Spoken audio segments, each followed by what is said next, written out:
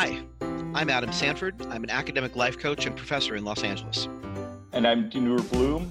I'm a college professor in Los Angeles.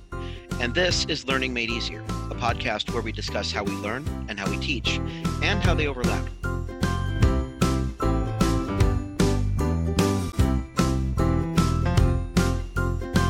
Welcome back to Learning Made Easier. This is episode 67, How to Reach Out When a Professor Fails to Help in Extreme Situations. A sudden, unforeseen, extreme situation has come up. A family member is sick, or there's a death in the family, or you've taken on a role as primary earner for your family, and you have to go through training or work 1 to 2 weeks at a time that overlaps with your classes, and you need to leave class for some time. And one of your professors won't reply to the email you sent out. What do you do?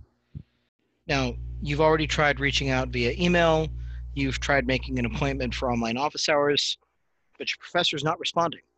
What should you do? Well, first, take some stock. Recognize whether this is an individual emergency, that is, it's just you, or a broader one. An individual emergency will only affect you in terms of class time missed. But a broader one would include maybe group projects where you need to let your group members know what days you're unavailable because of the emergency. A very broad example would be the campus is shutting down due to COVID. Make sure to email your professor. Putting everything in writing offers both of you a reference as to what the situation is and what will be affected. Classes missed, possible due dates. Ask for arrangements in terms of due dates, and make sure to get notes from 2 or 3 classmates when you can to get you a sense of what was discussed in class. Watch the recorded video lectures too. Now, when a pandemic hits, it throws everyone into some chaos. So missed emails during this adjustment, your professor may not be intentionally ignoring you. It may just be they're overwhelmed by the changes too. This doesn't make their lack of response helpful, but it does help us understand that depending on the nature of the emergency, multiple people may be affected, and that can change how responsive they can be. So if you've tried emailing or approaching your professor already, contact your department chair and explain you really need to reach this professor, but they're not responding. The chair is our immediate supervisor, and it is their job to make sure the people in the department are working well with each other and with the students.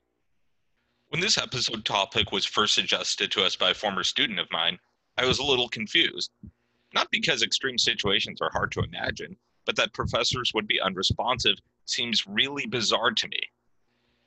Then, campus closures thanks to COVID-19 happened, and online teaching groups presented some schisms in how to teach during an extreme situation.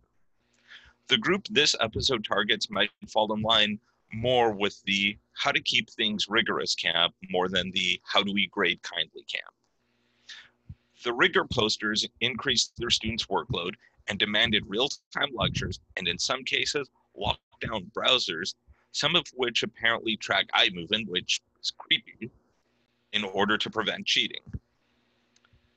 The first question those demands raised for me: are these concerns really addressing what students need? Are these the primary concerns they have, that an extreme situation arose and now their classes will be too easy? My guess is probably not. As much as students and their professors may appreciate having a structure involving due dates, having some flexibility in that structure goes a really long way. In order to respond to my students, I made myself more available. I had increased availability via Zoom. Students could email or text me as well. And I relaxed my due dates and instituted a grade floor so that whatever students did or didn't finish couldn't lower their grade from when campus closed during the middle of our semester. Now, for me, I really like structured classes. I'm not a freewheeling teacher by any means. And I create a structure at the beginning of the semester and I lay it out in the syllabus. But I'm also one of those professors who tends to hang out with his email browser open most of the time. So I respond fairly quickly.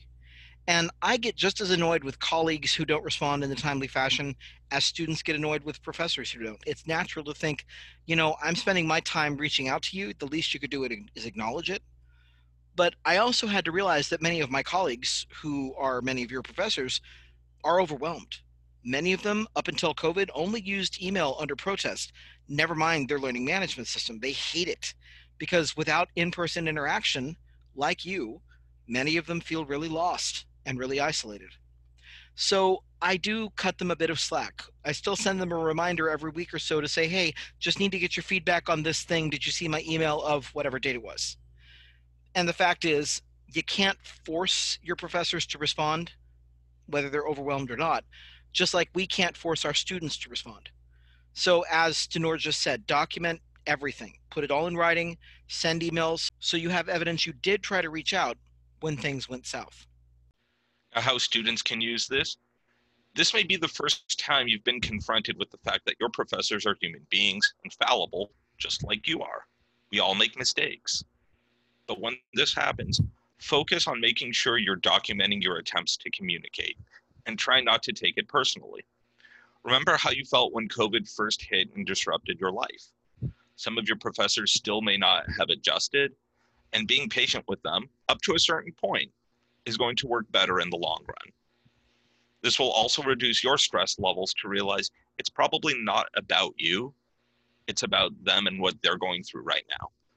Just as your professors don't know that you have kids or younger siblings, a difficult work situation, or family member with COVID, you don't know that about them either. Try to cut them a little slack if you can. Now, how teachers can use it? Don't be that professor. Recognize your students' inherent humanity, which means realizing not every aspect of their lives is under their control.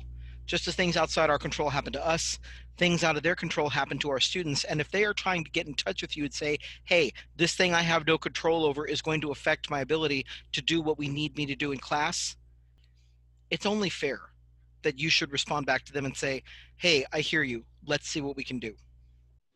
Really, that should be the bare minimum that you do. Mm-hmm.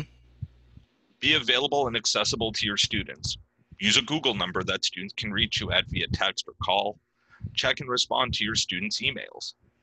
And if you're absolutely overwhelmed and feeling like you just cannot do these things, it's still your responsibility to let students know. Due to a family emergency, I'm going to be behind in responding the next few weeks. I'm getting your emails, but please give me until a certain date to get back to you. I know that makes your life difficult too, and I hope this won't be a problem after whatever date you've set. If you've asked your students to cut you some slack, it's only fair for them to expect you to do the same for them too. So if it took you 3 extra days to respond to emails about an upcoming exam, then allow them 3 extra days to finish the exam. Be fair and kind first, because your students are going to remember whether you were kind or not. So that's what we have for you in episode 67. If you're finding this podcast helpful, please share it with your friends.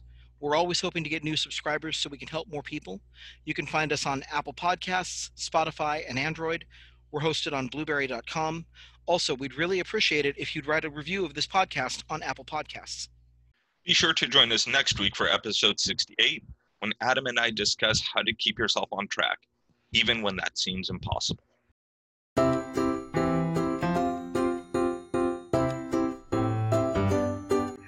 You've been listening to Learning Made Easier, a podcast about how we learn, how we teach, and how they overlap. We want to say thank you to all of our supporters on Patreon who make this podcast possible.